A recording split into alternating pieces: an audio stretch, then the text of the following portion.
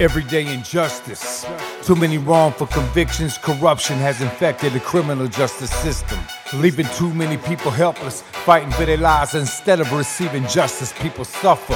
Is that why they say justice is blind? Hello, and welcome to the Everyday Injustice Podcast. I'm your host, David Greenwald. For the past 10 years, we have operated Vanguard Court Watches in California, including San Francisco, Sacramento, and Yolo counties. Our goal? Expose everyday court injustices, and now, more broadly, shine a spotlight on injustices in the entire criminal justice system, in the form of wrongful convictions, police and prosecutorial misconduct, and mass incarceration. This podcast hopes to take it a step further and highlight criminal justice reform on a national level. Everyday injustice. Today on Everyday Injustice, we have the inspiring story of Silverio Strong. I got a pleasure this past weekend of meeting Silverio at an event that honored the work of so many who are formerly incarcerated, and not only turning their own lives around, but have helped others to do the same. Welcome to the show, Silverio. Thank you for having me. So can you tell us a little bit about your background? It's interesting. I learned a little bit about it last weekend, but can you kind of share a little bit about it? I found myself giving my personal power to those in the community who influenced my early choices in life. And as a result, I lived a roller coaster ride of just making one poor choice after another. And through my early adolescence, young teen years, and early adulthood on into my mature adulthood, I spent my life in and out of institutions, correctional institutions. I spent a total of 32 years incarcerated. And on the last term was 20 years. It was 20 years. And I was released in 2018. I served 2 years on parole and received an early kick on parole because of good behavior. And so far, I've been out of prison for 3 years. I now own my own company, our own power washing business. I'm also an advocate in the community. I am also a member on the board of the Hustle 2.0 program. You know, it's a nonprofit, but the work that these men and women are doing is incredible. It's like, you know, where have you been all my life? You know, that type of thing. And, you know, these women and men of these programs, they seen me with value. And that was something different from me because for a long time, you know, throughout my life, especially in my early childhood and teen years, I didn't see my value. I didn't know my value. I didn't know my place. So being connected with the people that I have found through Defy Ventures and Hustle 2.0, these people are, you know, their value is insurmountable. It is. They're genuine people who really do the work. So how is it that you ended up in the place that you did, you know, in terms of starting to get in trouble? I mean, what really started it for you down that path? For me, there was multi-layered. One, we didn't have a lot of money, so we struggled. And it inspired early entrepreneurship in me to where I started a landscaping business when I was 12 years old. Well, actually about 11, you know, but I kind of groomed and conditioned myself to about 12 to where I was efficient enough, you know, to make a substantial amount of money when I was young. At 9 or 10 years old, I asked my oldest sister, who was of age, and if she could get a paper route, and I would go out and I would do the route every morning before I went to school, just give me a portion of her paycheck. So, you know, it was just things like this that I did. You know, I would go to the community laundromat and sweep the floors and clean out the vent traps and everything. So it opened my eyes to entrepreneurship, but the money was not consistent. And I really wanted to help out my family because we were struggling. There was sometimes we didn't have meals. I have By the way, I have 9 brothers and sisters. I'm the 10th. I'm the third of the 10.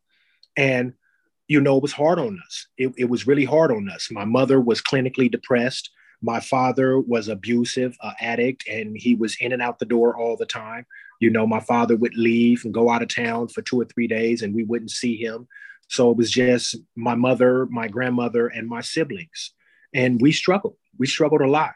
So financial hardships was one of the reasons that the street lifestyle became so appealing to me.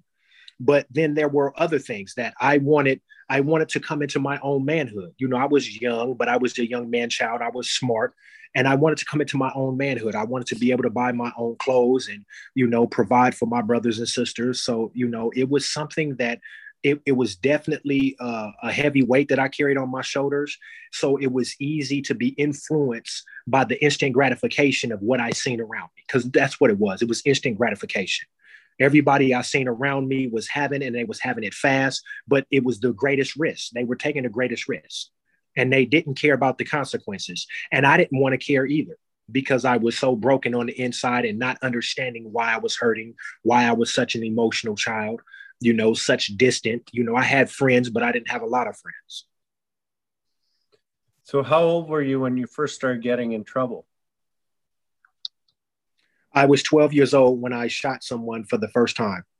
It was, for me, it was an act of self-defense, but it became more. It became more because when the incident occurred and this individual struck me, I feared for my life because he hurt me physically. I mean, bad. And I feared for my life. So I was accompanied by my little brother. And when I was attacked and knocked to the ground, my brother got on his bicycle and rode back home, which was maybe 4 blocks away. And he retrieved my father's gun. My father and my mother had a gun. They kept away, but all the kids knew where it was. My brother retrieved the gun and came back. And when he retrieved the gun and came back and I seen him with the gun, I felt empowered. So when I took the gun from him, I immediately shot the guy. And I just felt overwhelmed with this sense of power that now I control this situation. And that would eventually become the expression of my life. That if you do something to me or you cross me in a certain way, this is how I'm going to respond to make you respect me. And so what did that lead to? It led to a life of crime, a life of crime. I became a drug dealer. I became a thief. And I became a very violent individual towards people I felt hurt or wronged me in some type of way. And I would be extremely aggressive with them. And it got out of control because what I found later in life is that the more I did it, the more disconnected I became with my humanity. I didn't care about the value of life. I didn't care about the value of friendships or love. Those things did not interest me anymore. It became the circumstances came influential by the potential of having power, some form of power, which it wasn't power. But I realize that now, but in my early adolescent mind, it was power. It was power when people feared you and respect you, when people knew not to cross you in a certain way. And I felt that negative power made me someone to be appreciated, someone to be admired and respected. So that incident that happened when you were 12, did you end up doing time for that? No, shortly after the incident happened, maybe 4 or 5 months down the line, I ended up committing a crime and went to juvenile hall for the first time. And, I seen the system early on. I seen the system as a joke. And it was because the way the system was designed. From the time of entry into the system, there was no tools or resources there available to me to help me make better choices or recognize the wrong in my choice. The only way that I was able to, I would say the only way that I was able to connect to the wrongs and the right was to create for myself a system, which it was a broken system, but a system to where I feel that every choice that I made was justified by my actions. Now, a lot of people will say that, the juvenile system doesn't help anyone. They just help them become better criminals because they're basically hanging around with other people. They're getting victimized if they're on the young side. And so they come out of there hardened criminals, whereas they might come in as somebody doing maybe something relatively petty. Was that kind of your experience? That was my experience throughout the entire system. And that was until I became proactive about my wanting to change, my desire to change. When you walk into the system early on and you have a set of broken principles in your heart and in your mind, and this is what you live by, these philosophies, these ideas is what you live by, and there is no external forces to teach you new tools or to show you how to use these new tools, then you find yourself in the company with those who are like-minded, like you. So you find out how to become a better thief, a better drug dealer, a better abuser. You find out how to be these things because you're learning from these other guys who are doing something the same or similar. And so, when you ultimately went down for 20 years, what was it that led to that conviction? Attempted murder robbery. It was a attempted murder robbery that led to that conviction. Previously, before that conviction, I served 7 years in prison. I was supposed to serve 10 years with half time for a drug trafficking conviction. And I ended up serving 7 years because I was misbehaving while I was in prison. So I didn't get the good time that I was eligible for. And while I served the 7 years, the entire time that I'm serving the 7 years, David, I am feeling that I am owed. I felt people owed me something. So the entire time that I'm serving this time, I'm waiting to get back into society so I can claim what is mine or take what is mine. And as a result of serving that first 7 years, I was released 52 days and I found myself arrested again and facing 20 years, which I eventually did 20 years. But I was only out of prison 52 days after serving the 7 years, and I was back in prison for 20 years. When you're doing that, are you thinking that you're going to end up going back to prison, or are you thinking that you're smart enough now to get away with it? Both. I thought I was smart enough to outsmart the system, to do what I intended to do, get away with it, and remain in society. But consequently, it didn't work like that. I did the crime. I was caught. I was guilty. And I was sentenced to the time. I made my peace with my choice. But I carried long-lasting grief and remorse because those who I loved the most in this world, I hurt the most in this world. Are you able to describe what happened on that night?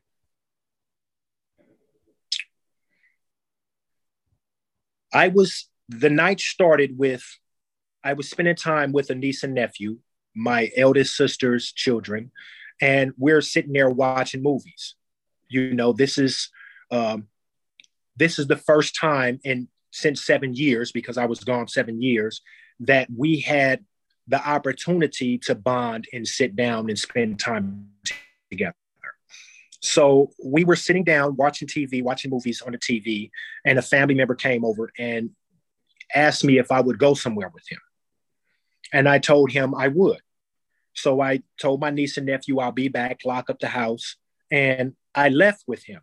Well, we took a detour. Instead of going to the destination we were supposed to be going to, we took a detour. The moment he took the detour, we got into a big fight. We got into a big argument because he was taking me into a crime-ridden neighborhood and I didn't want to be there. But he was there because he wanted to, he wanted activities that and I told him, I said, listen, you got 5 minutes and I'm leaving. So in the time that he walked off from me to do his extracurricular activity, I sat outside because I didn't want to go inside anybody's house. I sat outside waiting for him to come back outside. And the individual that I ended up shooting and robbing had crossed my path. So when he crossed my path, I was already in a distorted mindset. I was angry.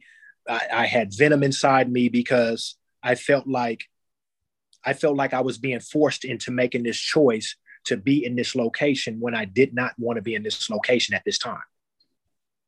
So when we came across each other's path, the individual didn't say or do much. He looked at me, he made a comment, a small comment, maybe 2 words, and I just attacked him. I had all the energy and hatred inside me to do what I did. And I did it because I could not restrain myself. I did not even attempt to. And how long after that were they able to catch you and arrest you? Within 5 minutes. What I didn't know is that the victim at some point had called the police and they were already en route. So while the crime was under commencement, the police were already en route. So between the time that the crime happened, that I shot him and then took all his possessions from him, the police arrived within maybe a minute, 2 minutes. And it became a foot pursuit, a foot chase, because I ran and they caught me. And this is about the year 2000 or? Yes. End in 1999, early 2000. And so you end up, where'd you end up going for prison? I cannot remember the starting place. I know the process goes county jail, DVI Tracy, which is a reception center, and then they send you off to whatever institution that you're going to be intake at and start serving your time. I just remember the county jail and intake at Tracy. Where I went from there, I cannot recall, but I can tell you that I've been from the top of California, Pelican Bay State Prison, all the way down to the bottom to Centinela, all level 4s. All my time was spent on level 4s. So I was in maximum security prisons from the top of California to the bottom, and there's a lot of maximum security prisons in between. So were you at the SHU at Pelican Bay? No, I was kicked out of the SHU in Tehachapi, and I was transferred to Pelican Bay. So I wasn't in the SHU in Pelican Bay. I was in the SHU in Tehachapi.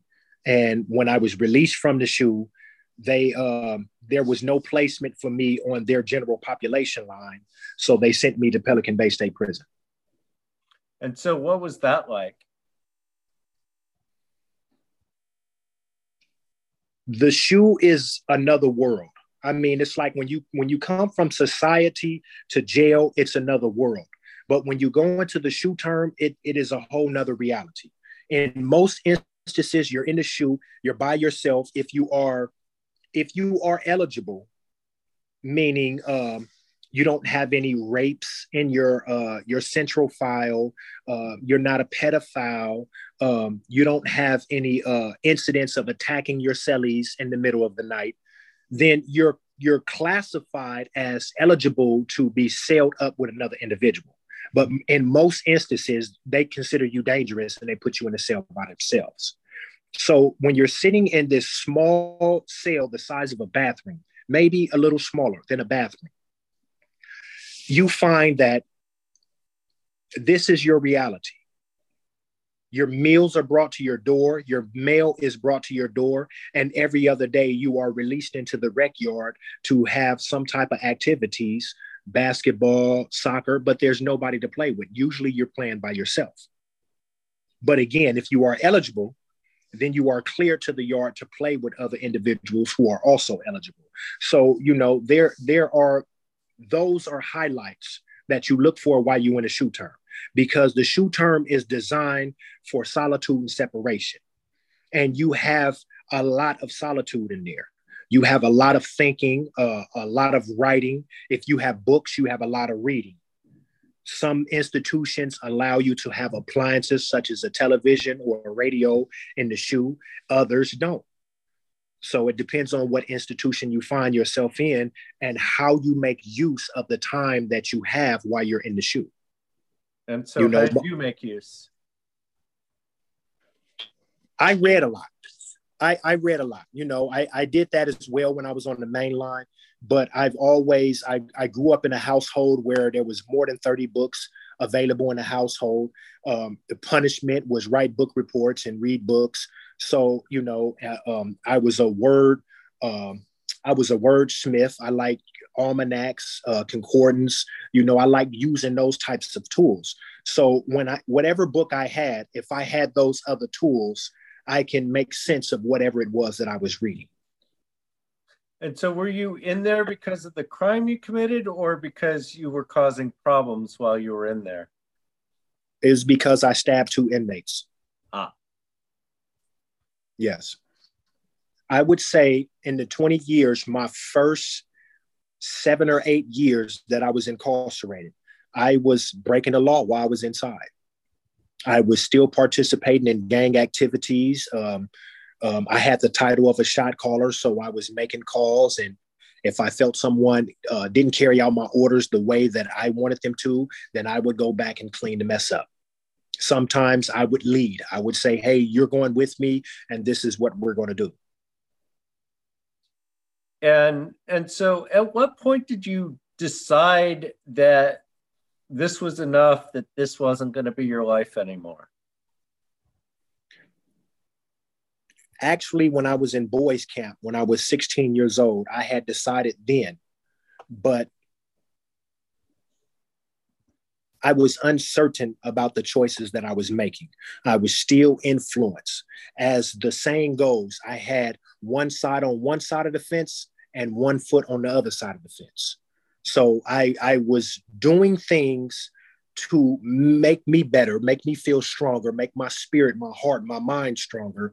But I was also doing activities that contributed for the reasons that I was in prison.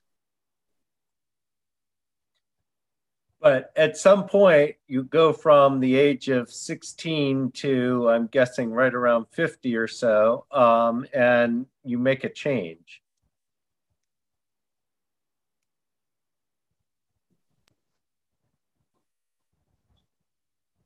Are you there?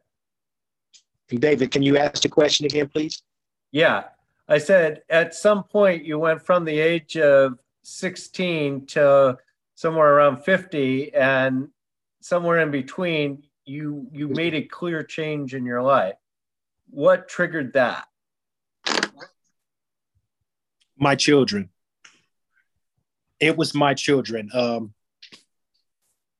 Being in prison, you find yourself, the people you accompanied or spent time with in society, the relationships you were in, they dissolve after a while. Being in prison, it's very difficult on someone who is living in society, who hasn't made the choices or broken the law in the ways you have. And they have to be punished by 15-minute phone calls, once a week visits for a certain amount of time. That can make someone break because it's a lot of pressure, especially when they're dealing with life. They have children at home. They have bills they have to worry about. They have to work schedule they have to keep. It's very difficult for someone to maintain. And most of the time throughout my life that I've been incarcerated, I have been alone. So while I was in prison, the few times that I did to have contact or conversation with my children, the things that I would hear them say to me, such as, if you was to come home from prison right now, Dad, I would not come live with you because I need you to be a father to me. I don't need you to just give me money or buy me things from time to time. That's nice, but I need a father. And I didn't realize at the time that I didn't know how to be a father. I was nothing more than a sperm donor, but I was not living the title of father. So my children and the pain that I had inflicted upon them and the impression that they walked away from, I realized that that scar that is on the inside of them was created by me, and it bothered me. So I wanted to fix it. And so how did you go about doing that? Well, the first thing that I did is I stepped away from the gang. That was the first decision that I made. The first decision was remove yourself from this negative. I have always had issues with the lifestyle because there is no set rules. I can come in and I can make rules. You can come in, you can make rules. So you were describing kind of, you dropped out of the gang. At what point was that? I mean, how long into your term did you make this? About 11 years into my term. So 11 years into my term, I decided that I was through. I told my cellmate, who was also a gang member, that I was moving out of the cell with him, because if I'm going to tell these guys that I don't want to be a part of this gang life anymore, two things are going to happen. One, I have to accept the consequences that come with it, because the philosophy is blood in, blood out. You walked in, you can't walk out. So I had to deal with that. The second one was the association. I cannot have you in my company. I cannot learn from the way you communicate. I cannot learn from the way you think. If I want to better myself, I have to go outside of those influences. So I knew that being in a cell with an individual who was a gang member, that was going to be a problem for me. It was going to be a major hindrance for me trying to grow, me trying to better myself. So did they put you in protective custody? No. I went out to the yard and I addressed all the gang members, and I was willing to accept whatever consequences that came with it. I wasn't scared. I wasn't scared when I signed up. I wasn't scared when I left. And did they do anything, or were they cool? No, they wasn't. There was no physical reaction to what I said to them, to me stepping away from the gang life. There was more, it was the non-physical, the words and talking about you behind your back. But once I made my mind up, your words can't penetrate me unless I allow. If I allow your words to affect me, I have absorbed that poison that you just let out of your mouth. So because I was already in a place to where I felt strong spiritually, that didn't bother me that they was talking about me. I was only concerned with a physical threat or attack on my life, and that didn't happen. And then, so you drop out of the gang, and what other changes do you end up making? I wanted formal education, so I went to college. I wanted to get some formal education as about entrepreneurship, because again, since childhood, the hustle, it has always influenced me or interested me. But now that I have this new perspective and this new value for people, for life, I want to see how I can use that with this new information that I learned in college. All right. And so you got a degree? Did you have a high school diploma already at this point? No, I dropped out of school in the 9th grade.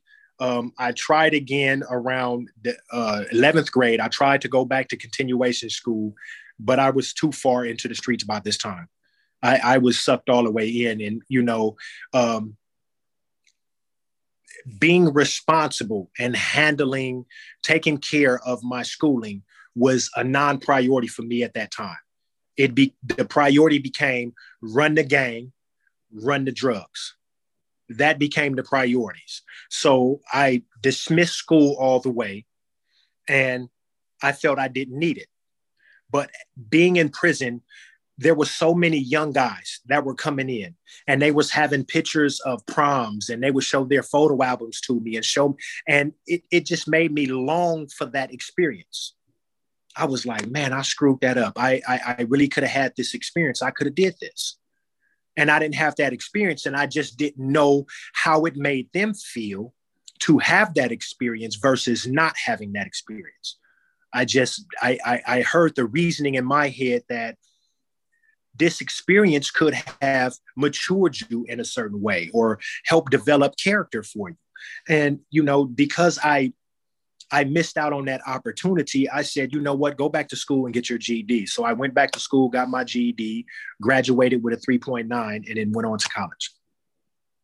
And so how did that experience affect you? The graduating a GED? And going to college and getting a degree? Well, college was a positive and a negative. For anybody who's been to college, all the reading you have to do, all the writing, the essays you have to do. I hated that. I hated it because I felt like I was forced to do it. I really didn't want to do it. So, when I would see my papers graded, or I would speak to my professor and I would get high reviews for something I did, that felt good. But the tedious work that went involved in it, I complained about it the whole time. I did it, but I complained about it. So it was a positive and a negative. But what I learned from that is that pick a side.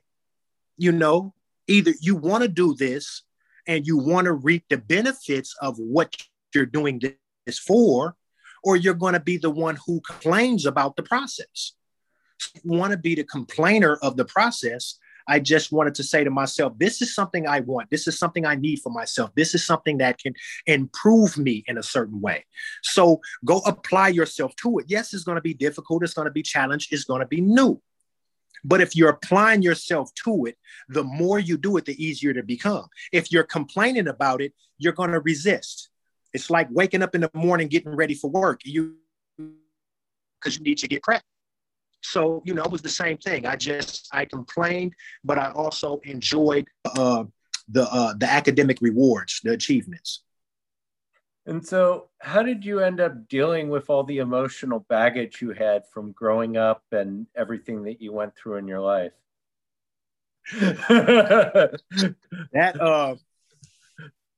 That has been something that I would say from the age of 16, maybe 17, that was something that I was exploring from that age. But I lacked the tools.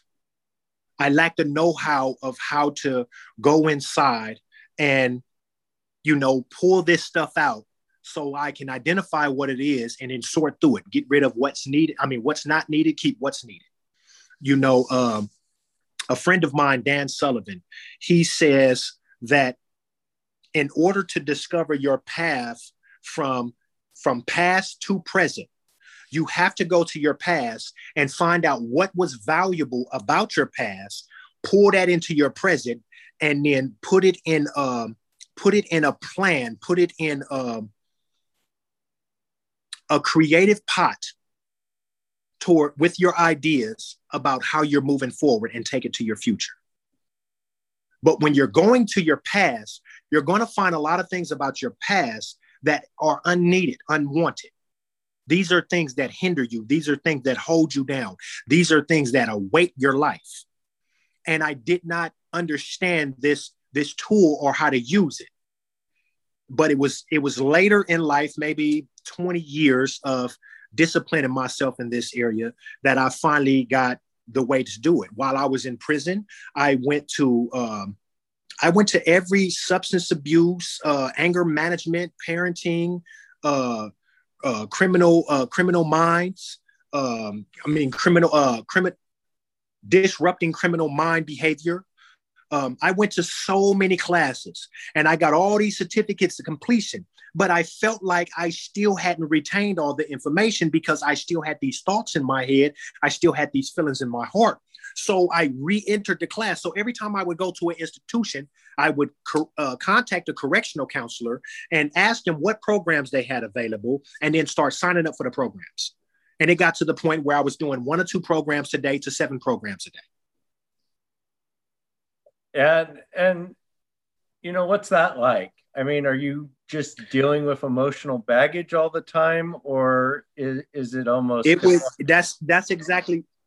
It was the emotional baggage, and in order to deal with the emotional baggage, I had to understand why I had it in the first place. I'm like, it's like you walk out the door for work, you have your work bag on, you have your laptop on your other shoulder, and then you got this backpack on your back, and you're saying, what is this backpack for? I got my work bag, I got a sandwich in there and some water, I got my laptop, this is all I need to go do what I need to do. Why do I have this heavy backpack on? I had to realize why I had the backpack on, and then find out what can I do to resolve whatever that was in that backpack. What I found out for me is that I go back to my childhood and I look at a child who felt unappreciated, ignored, undervalued. And I said, why did I feel this way? I feel this way because the way we grew up. Well, what I had to do is I had to identify, I had to be able to open my eyes with awareness and identify that my parents loved me.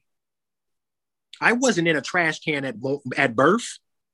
I wasn't sold off into prostitution. My parents, they fed me, they clothed me, they kept a roof over my head. We struggled having those things, but those things were provided for me. So I became to realize that, hey, my mother and father did the best they could with what they had. So that changed the tape that was playing in my head, that I didn't matter, that I was unimportant, that I wasn't loved. It changed that tape that's constantly playing in the back of my head, which is validating what I'm feeling. So once I was able to identify that, I was able to resolve it. So I went through my life, and it was a laundry list of things. I went through my life and I did everything one thing at a time, just like that. And it took a while, but I didn't have nothing but time. So it made sense to do it. And talk about, you on Saturday, you had the audience go through the Step to the Line game. Talk about how those kinds of games kind of helped you and what the role those games kind of play. Even though I had did the work, when I first encountered Defy Ventures, it was the end of 2017. No, it was the end of 2016, excuse me. I had did a lot of work on myself. I had a lot of counseling, a lot of psychiatric help, a lot of mental health help. There was a lot of work that I did, and I felt stronger. I spoke better. I communicated better to people. I was able to apply myself better to the things that interest me or the things that I desired in life. But I still had a lot of emotional damage that was not completely resolved. And when I was introduced to Defy Ventures and then Hustle 2.0, they have these soft core skills where they teach emotional intelligence. You learn things like etiquette. I learned etiquette for the first time. I had never known about etiquette. I never known the placement of cups and the spoons and forks on the tray. I didn't know how to eat. I knew how to put food in my mouth, but I didn't know how to eat with etiquette. You know how to, chew while you're speaking, and then drink, swallow, and then speak while you're eating. Enjoy the meal and enjoy the conversation and company. I didn't know how to do this with etiquette. So learning these soft core skills, it was one of the hardest exercises for me in these programs, in Defy Ventures and Hustle 2.0. Because when you do the Step to the Line exercise, when they do the exercise inside, for the guys inside that's still incarcerated in correctional institutions, they go really deep. They go really deep, and they have to go deep to peel back the layers. But before they introduce the step to the line exercise to you, they tell each individual, this is about you keeping it real with you. Because if you step to the line and the question is true for you, in that moment that you step to the line, you have to give some type of conscious attention to whatever that question was. And now you have to do an inventory. And you say, is this something that's holding me back from growth and opportunity? Is this where I can find my breakthrough at this step to the line exercise, answering this question, being real with myself and doing a complete inventory? Is this possible? And, because the step to the line exercise is about your degree of being vulnerable and your degree of being honest with you. So if you are okay with vulnerability in a room full of strangers, in prison it's different because it's about masculinity. It's about the alpha male. You have a bunch of alpha males in here and everybody is stepping to the line, but nobody really wants to step to the line. And then there's the peer pressure factor. If me and you are best friends and I step to the line and the question is true for you too, then you step to the line only because I did. But the inventory is about you, how deep you're willing to go for you within yourself. And when I did the step to the line exercise, I found that I still had a lot of attachments to a lot of pain. It was just, I ignored it. I tried to resolve it by taking it off the front parts of my mind and putting it in the back of my head and only thinking about it when the situation arose again. And I found that that's not good. If you haven't resolved an addiction, you don't want to go to a bar, be in a bar full of people, and you haven't really resolved your addiction. You just said to yourself, I'm going to stop drinking. You didn't go get any professional help. You used your own resolve, but then you put all the pain that was attached to the drinking problem, you just put that to the back. You just put it on the back burner. And then you find yourself walking into a bar and now all of a sudden 100 triggers. So step to the line exercise allowed me to identify those things in my life that I had not yet resolved and give them the attention they needed to heal in those areas. Now, you described kind of, these big, tough guys who would play this game and they'd like break down in the middle of the game. Yes. I think, and this is my opinion, I think that it has a lot to do with connectivity. People have been disassociated with by society, by family and friends. And then they have somebody like me or you come in there and says, your life matters. But in order for that to be true for you, you have to believe it for yourself. I can believe it for you. David can believe it for you. But you have to believe that your life matters. And if your life matters, let's take positive actions towards showing that your life matters.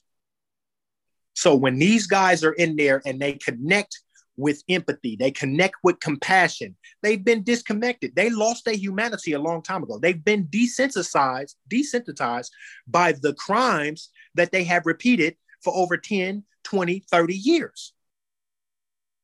They think it's okay to take a needle and put it in their arm and get high in front of their children because their children are not using it. They're not looking at the adverse effect mentally that this is having on the child and what it's doing to them personally. So when you take inventory of it and you're at a step to the line exercise, that pain overwhelms you, you get brought to your knees. So you see these alpha males, they are human. They're not invincible. They're not monsters. They're human and they hurt. And this is the first time that someone has helped them in an exercise or a training course to identify that hurt and become strong. Don't become weak because of your hurt. Become strong. So does this help these people kind of figure out how to get back to a more normal place in their life? I mean, is this part of the healing process? acknowledging that there's a I problem? would say this. The program is designed to have 100% effectiveness. The individuals are not 100% ready all the time.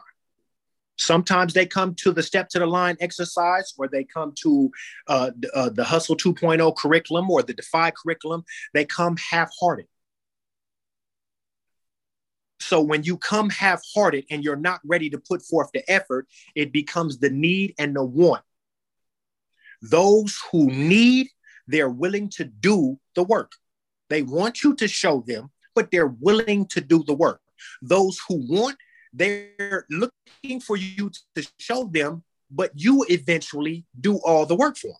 I have found when I after I graduated from the program, I went on to peer facilitate 3 cohorts. So I helped a lot of guys graduate.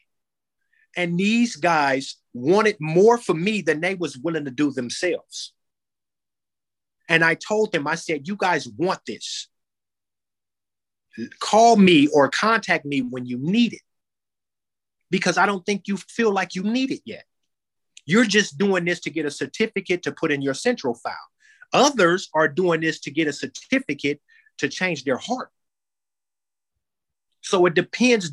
Like I said, 100% turnout rate if you come to the line with your 100%, whatever that is. My 100% was about 80%, but I brought my full 180% to the program. I graduated in the first cohort. When the program was first introduced to the prison at Pelican Bay State Prison, I graduated in the first cohort and I went on to peer facilitate 3 cohorts. That's because my 80 cent, I wanted my 80 cent to win. I wanted a return on my investment because I invested in me. There was others who invested in me, but I invested in me and I wanted my ROI. And there are some guys who they want to have it, but they don't want to do the work. Well, that's half-hearted. You're not bringing to the table what you need to do to excel.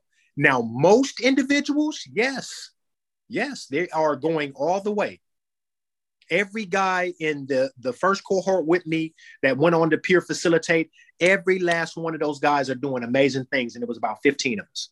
Every last one of us. Out of the 15, I think it's 6 that have been released and the other 9 are still inside. Some had life sentences. Some had overturned convictions. Some went to the Board of Prison terms and was released. But they did the work. And all of them show, I'm in contact with all of these people. They all show that when you do the work, others will come stand beside you and make you strong. And that's what I love about the Defy and the Hustle 2.0 platform. They bring you together with people who are already doing the work in their individual lives, and they're growing. They're becoming better people because of this program, because I've seen a lot of volunteers step to the line and break down. So they're doing the work, they're doing their inventory, and they're coming out better on the other side. And then these individuals, such as myself, we come out into society and now we have a network. So now we have the tools, the information, we have the training, and now we have a network of individuals who can show us how to move these pieces around. That's beautiful. That's beautiful. So what did you tell the parole board in order to get released?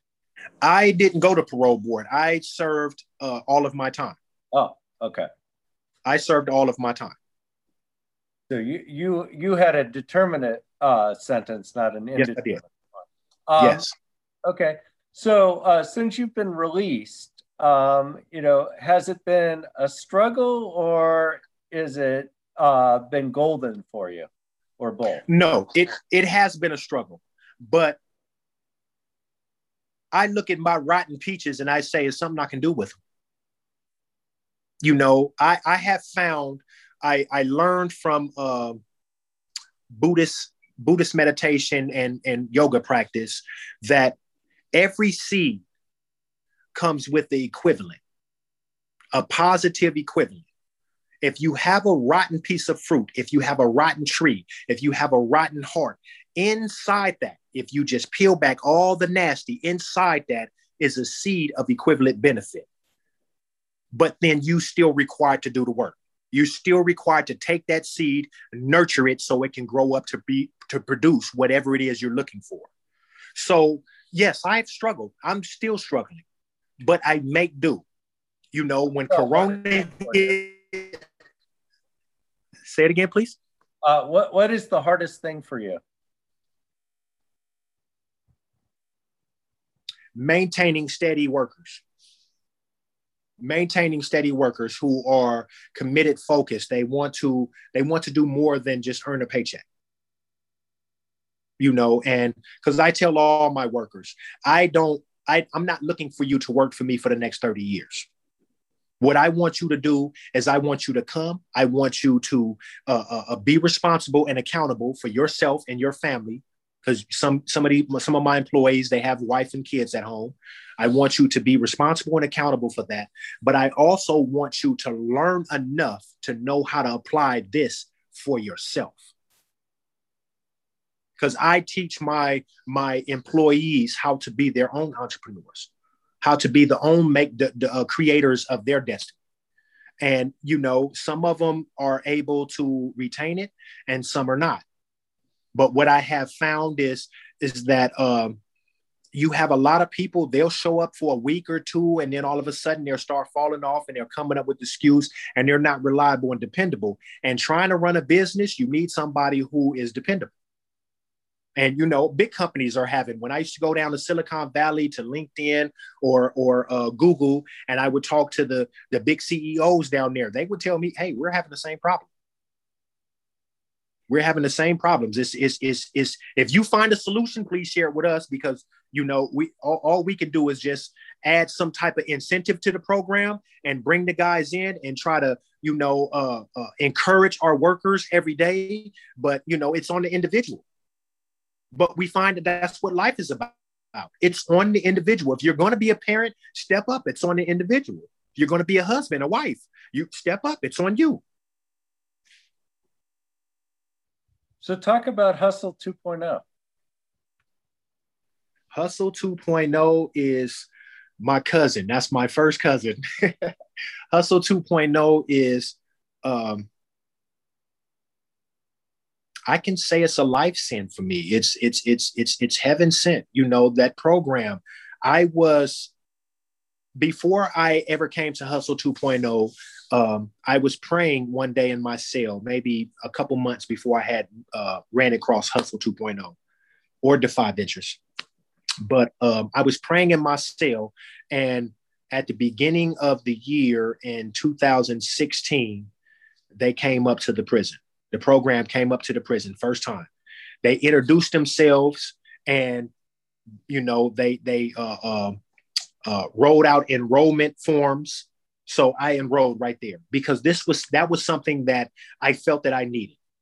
You know, I was doing all the research for the company that I would like to start, which is what I ended up doing when I came home from prison. I had already had a business plan.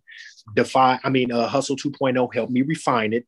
They gave me some pointers and helped me refine it.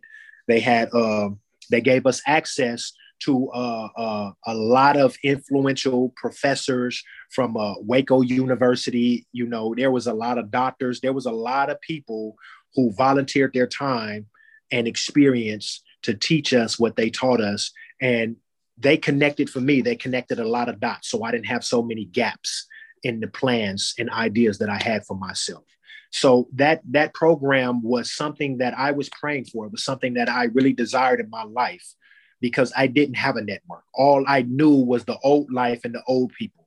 And none of them were doing anything constructive or positive enough for me to want to enter society and reconnect with them. So having these people to connect with, I have right now over 60 volunteers that I met in that program, and we have been good friends for 3 years now. They have helped me with business. They have spent time with me, my family. You know, they have become a part of my family. They are people who I care about dearly. They are truly brothers and sisters to me, and it will always be that way. So they were a lifeline to you, but you're now giving back. So can you talk about how you've given back and helped people that were in your shoes? I realized the difference between ignorance and stupidity. And I tell people all the time, I am an individual who entertains ignorance because I understand what ignorance is. You know, to summarize, ignorance is nothing more than a lack of understanding or an inability to make a connection. Sometimes people can't make the connection. So all I do is provide in a way that they can understand. I provide the connection. They do the work. Again, they do the work, but I provide the connection. And once you're able to connect the 2 points for them, then you sit back in silent mentorship and watch them as they apply, watch them as they grow, watch them as they learn from what the 2 points that they just connected. And it is insurmountable, you know, the way it makes me feel, because for me, it's a recharge. Because I find myself depleted every day, dealing with family problems, dealing with work problems, dealing with personal problems. And then I get this from an individual who I helped start a course that ended up in a certification and landed him a job at $28 an hour. And I watched him through this process. For me, that recharge is phenomenal. It feels so good. It makes it worth keep doing it. You know, since I was first released from prison, I was released shortly before Thanksgiving. So I told myself, you know, I had a job by that time. I told myself that I wanted to go feed the homeless. So I went out and fed the homeless. I enjoyed the interaction with the homeless at the time. So I went on to do it to Christmas and New Year's. And since that time, I have done it Christmas, New Year's, and Thanksgiving every year. And I've added to it. I would take old clothes out of my closet that are still good, that I haven't. I would go to a dollar store, a bargain store, buy socks and underwears and stuff like that. And I would go out there and take it to them. You know, and just doing those things, it feels so good. It feels so good. And I don't do it under camera. I don't do it with a group of people. I do it by myself because I feel like if this is something someone is into, they will do it. But I do it for the recharge. I do it because someone did it for me. They didn't overlook me. They didn't ignore me when I said I didn't understand or I had a problem with something. They helped me understand it. So I do the same for others. So if you come across an 18-year-old who is just starting to get into trouble, what advice would you give to them? Well, first, I find out what it is that has drawn this individual into the choices they made. That is, you have to find out what the trigger is. Otherwise, you won't know how to help this individual. You need to understand what the trigger is. What influenced you? I talked to this child the other day. He's about 17 years old. And his mother really got upset with him because he was posting something on social media about interest in his gang life. So I pulled him to the side when I had a chance and I asked him, I said, man, you know, I know exactly what drew me to that type of lifestyle. What drew you? And he said, I seen my mother struggling and I wanted to help. And so he thought this lifestyle, that fast money, that drug dealing, he thought that lifestyle was going to help him turn it around for his mother. And I told him, I said, do your mother know this? And he says, no, I never told him. And I said, I don't think she knows it. You need to speak to her because that may change the conversation with you and your mother. You know, because your mother is going to do everything because she loves you. She's going to do everything in her power to make sure that you are provided for and you are cared for. But there's something that you lack or something you think you should have more of, and she's not able to provide. So you identify that as she's struggling. So you need to have that conversation with your mother. So he had a conversation with the mother. Their relationship came out better. He felt better about himself and started making better choices. So, was it resolved? We don't know. Let's wait 5-10 years to see how his choices come out. But for now, he got it. He got the picture. And his mother understands. She has a clear understanding of these influential choices that he's making and why he's making them. So is it your kind of view that this kind of intervention really needs to happen on a one-on-one level in order to figure out what is driving people? Because we have the components of extrovert, introvert, I believe, yes, one-on-ones, can come across stronger. One-on-ones can come across stronger. But it is just like I see it in similar ways that I see the client business provider relationship. You want to establish a relationship with the client and then provide a good service for the client. So the client has this overwhelming emotion or ideas about the experience, and they walk away wanting to call David again. I want David to come back. David, he talked to me. He gave me time. He listened to my desires. He satisfied my wants, and he did a good job. So now David is called back because David left an impression. It's the same thing when you're mentoring. First, make the impression on them, build the relationship, make the impression upon them, because now you don't have to deal with walls of trust. Now the relationship is more open to where you can come to an individual and say, hey, listen, I don't mean to be in all your business, but I'm curious and I'm concerned, about this thing. And then have a conversation with that individual about it. So, but you have most programs where they will sign these children up, put them in a room, and then just want these children to be vulnerable and open. Well, we know as grown-ups, as mature adults, that we don't feel comfortable being vulnerable with our wives, with our children. We want to be strong. We want to be looked at as strong. We want to know that you can count on me. So it's really hard for a child to be that open and vulnerable in a public setting. So it's better to do a one-on-one. I think it's better to do a one. I have received better results with the one-on-one.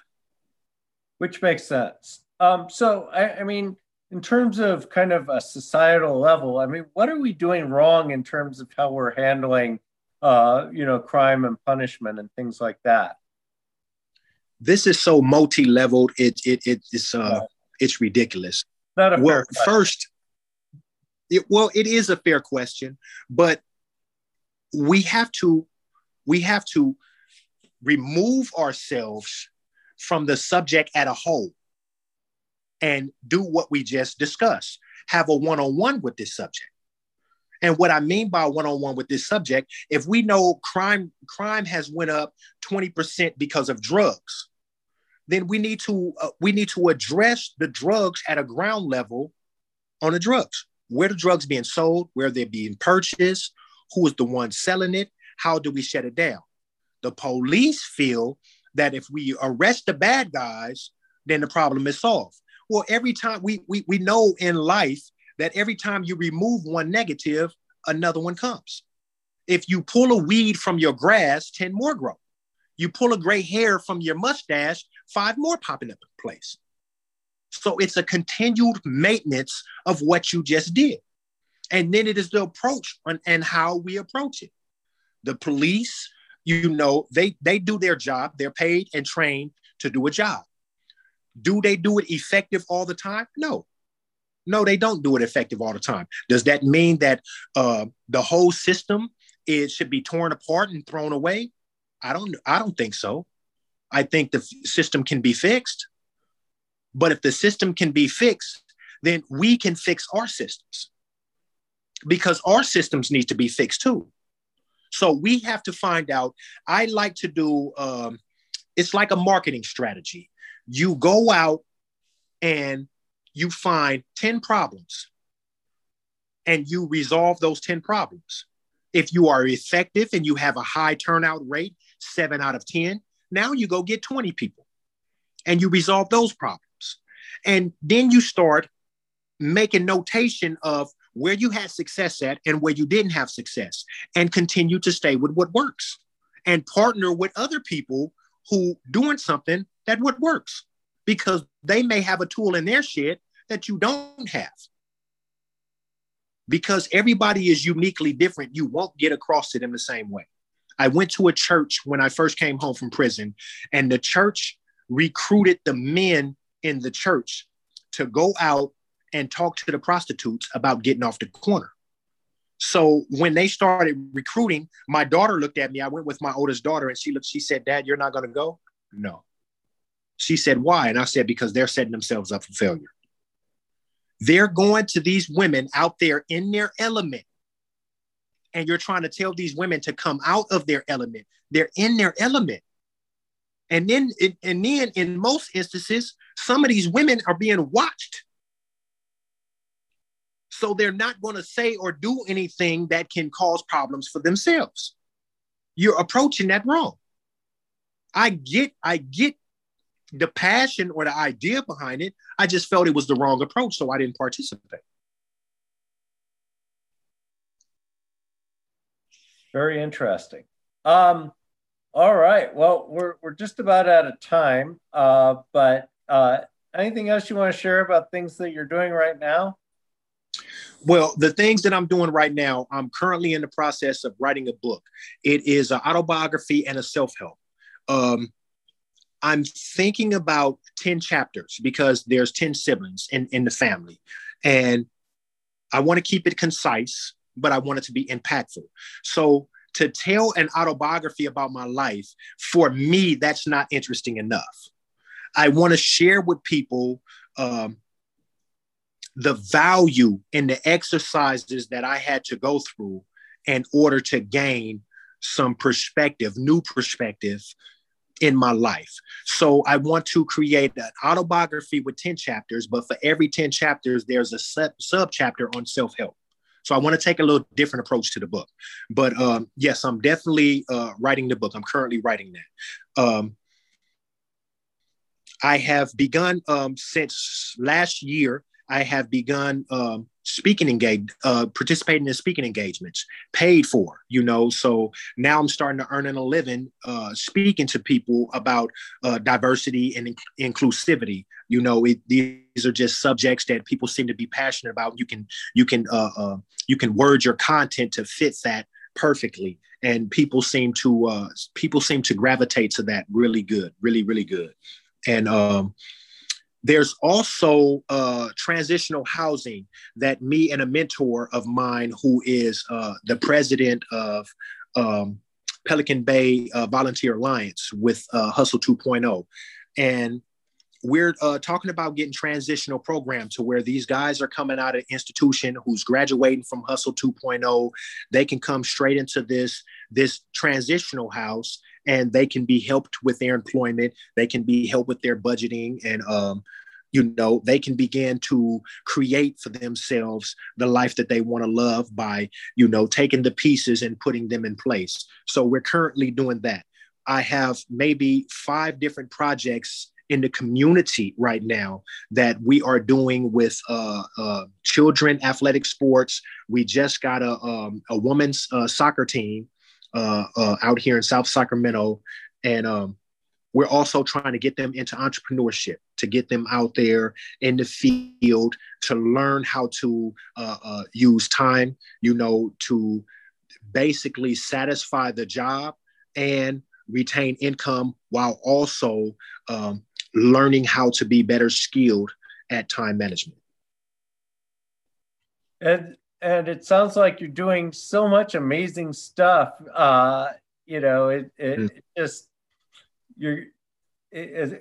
You have an amazing story, because you've taken a life that you were headed in the wrong direction. You spent almost 30 years in prison, and now you're really able to get your life back on track, and you're giving back at the same time. We all know that we are imperfect. Our lives are imperfect, but we strive every day to make this imperfection look perfect. And if your imperfection is perfect for you, who am I to question it? It's not my life. It was not the choice that I needed to make at that time. And when I was younger, I took a lot of small incidents and I projected them on a big screen and blew them out of proportion to where, for me, they became mountains when they were nothing more than rocks.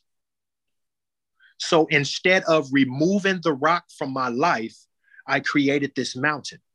I mean, it's as the saying goes, if you dig the hole and you no longer have the shovel that help you create the hole that you're in, now you have to use your ingenuity to get out of the hole. And this is what I had to do. This is what we all have to do. We have to use our ingenuity to get out of the hole we dug for ourselves, because the tool we use to dig the hole no longer applies. All right. Well, I want to thank you for coming on our show and sharing your amazing life story. I thank you for having me, man. It's a pleasure. And we're going to continue doing this work in the field. We're going to continue to make breakthroughs for other people. And we're going to continue to build ourselves up, because the stronger we are, the more we can help others. That is Silverio Strong. He has gone from a life incarceration to helping those who are in his position. This has been Everyday Injustice. I'm your host, David Greenwald. Join us again next time for more tales from the injustice system.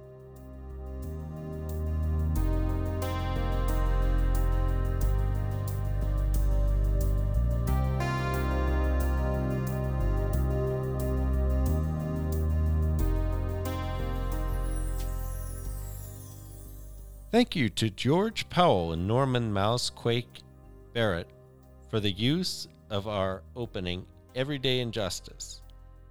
You can see more of George's music at www.justiceforgeorgepowell.com. That's Justice for George Powell, all one word, .com.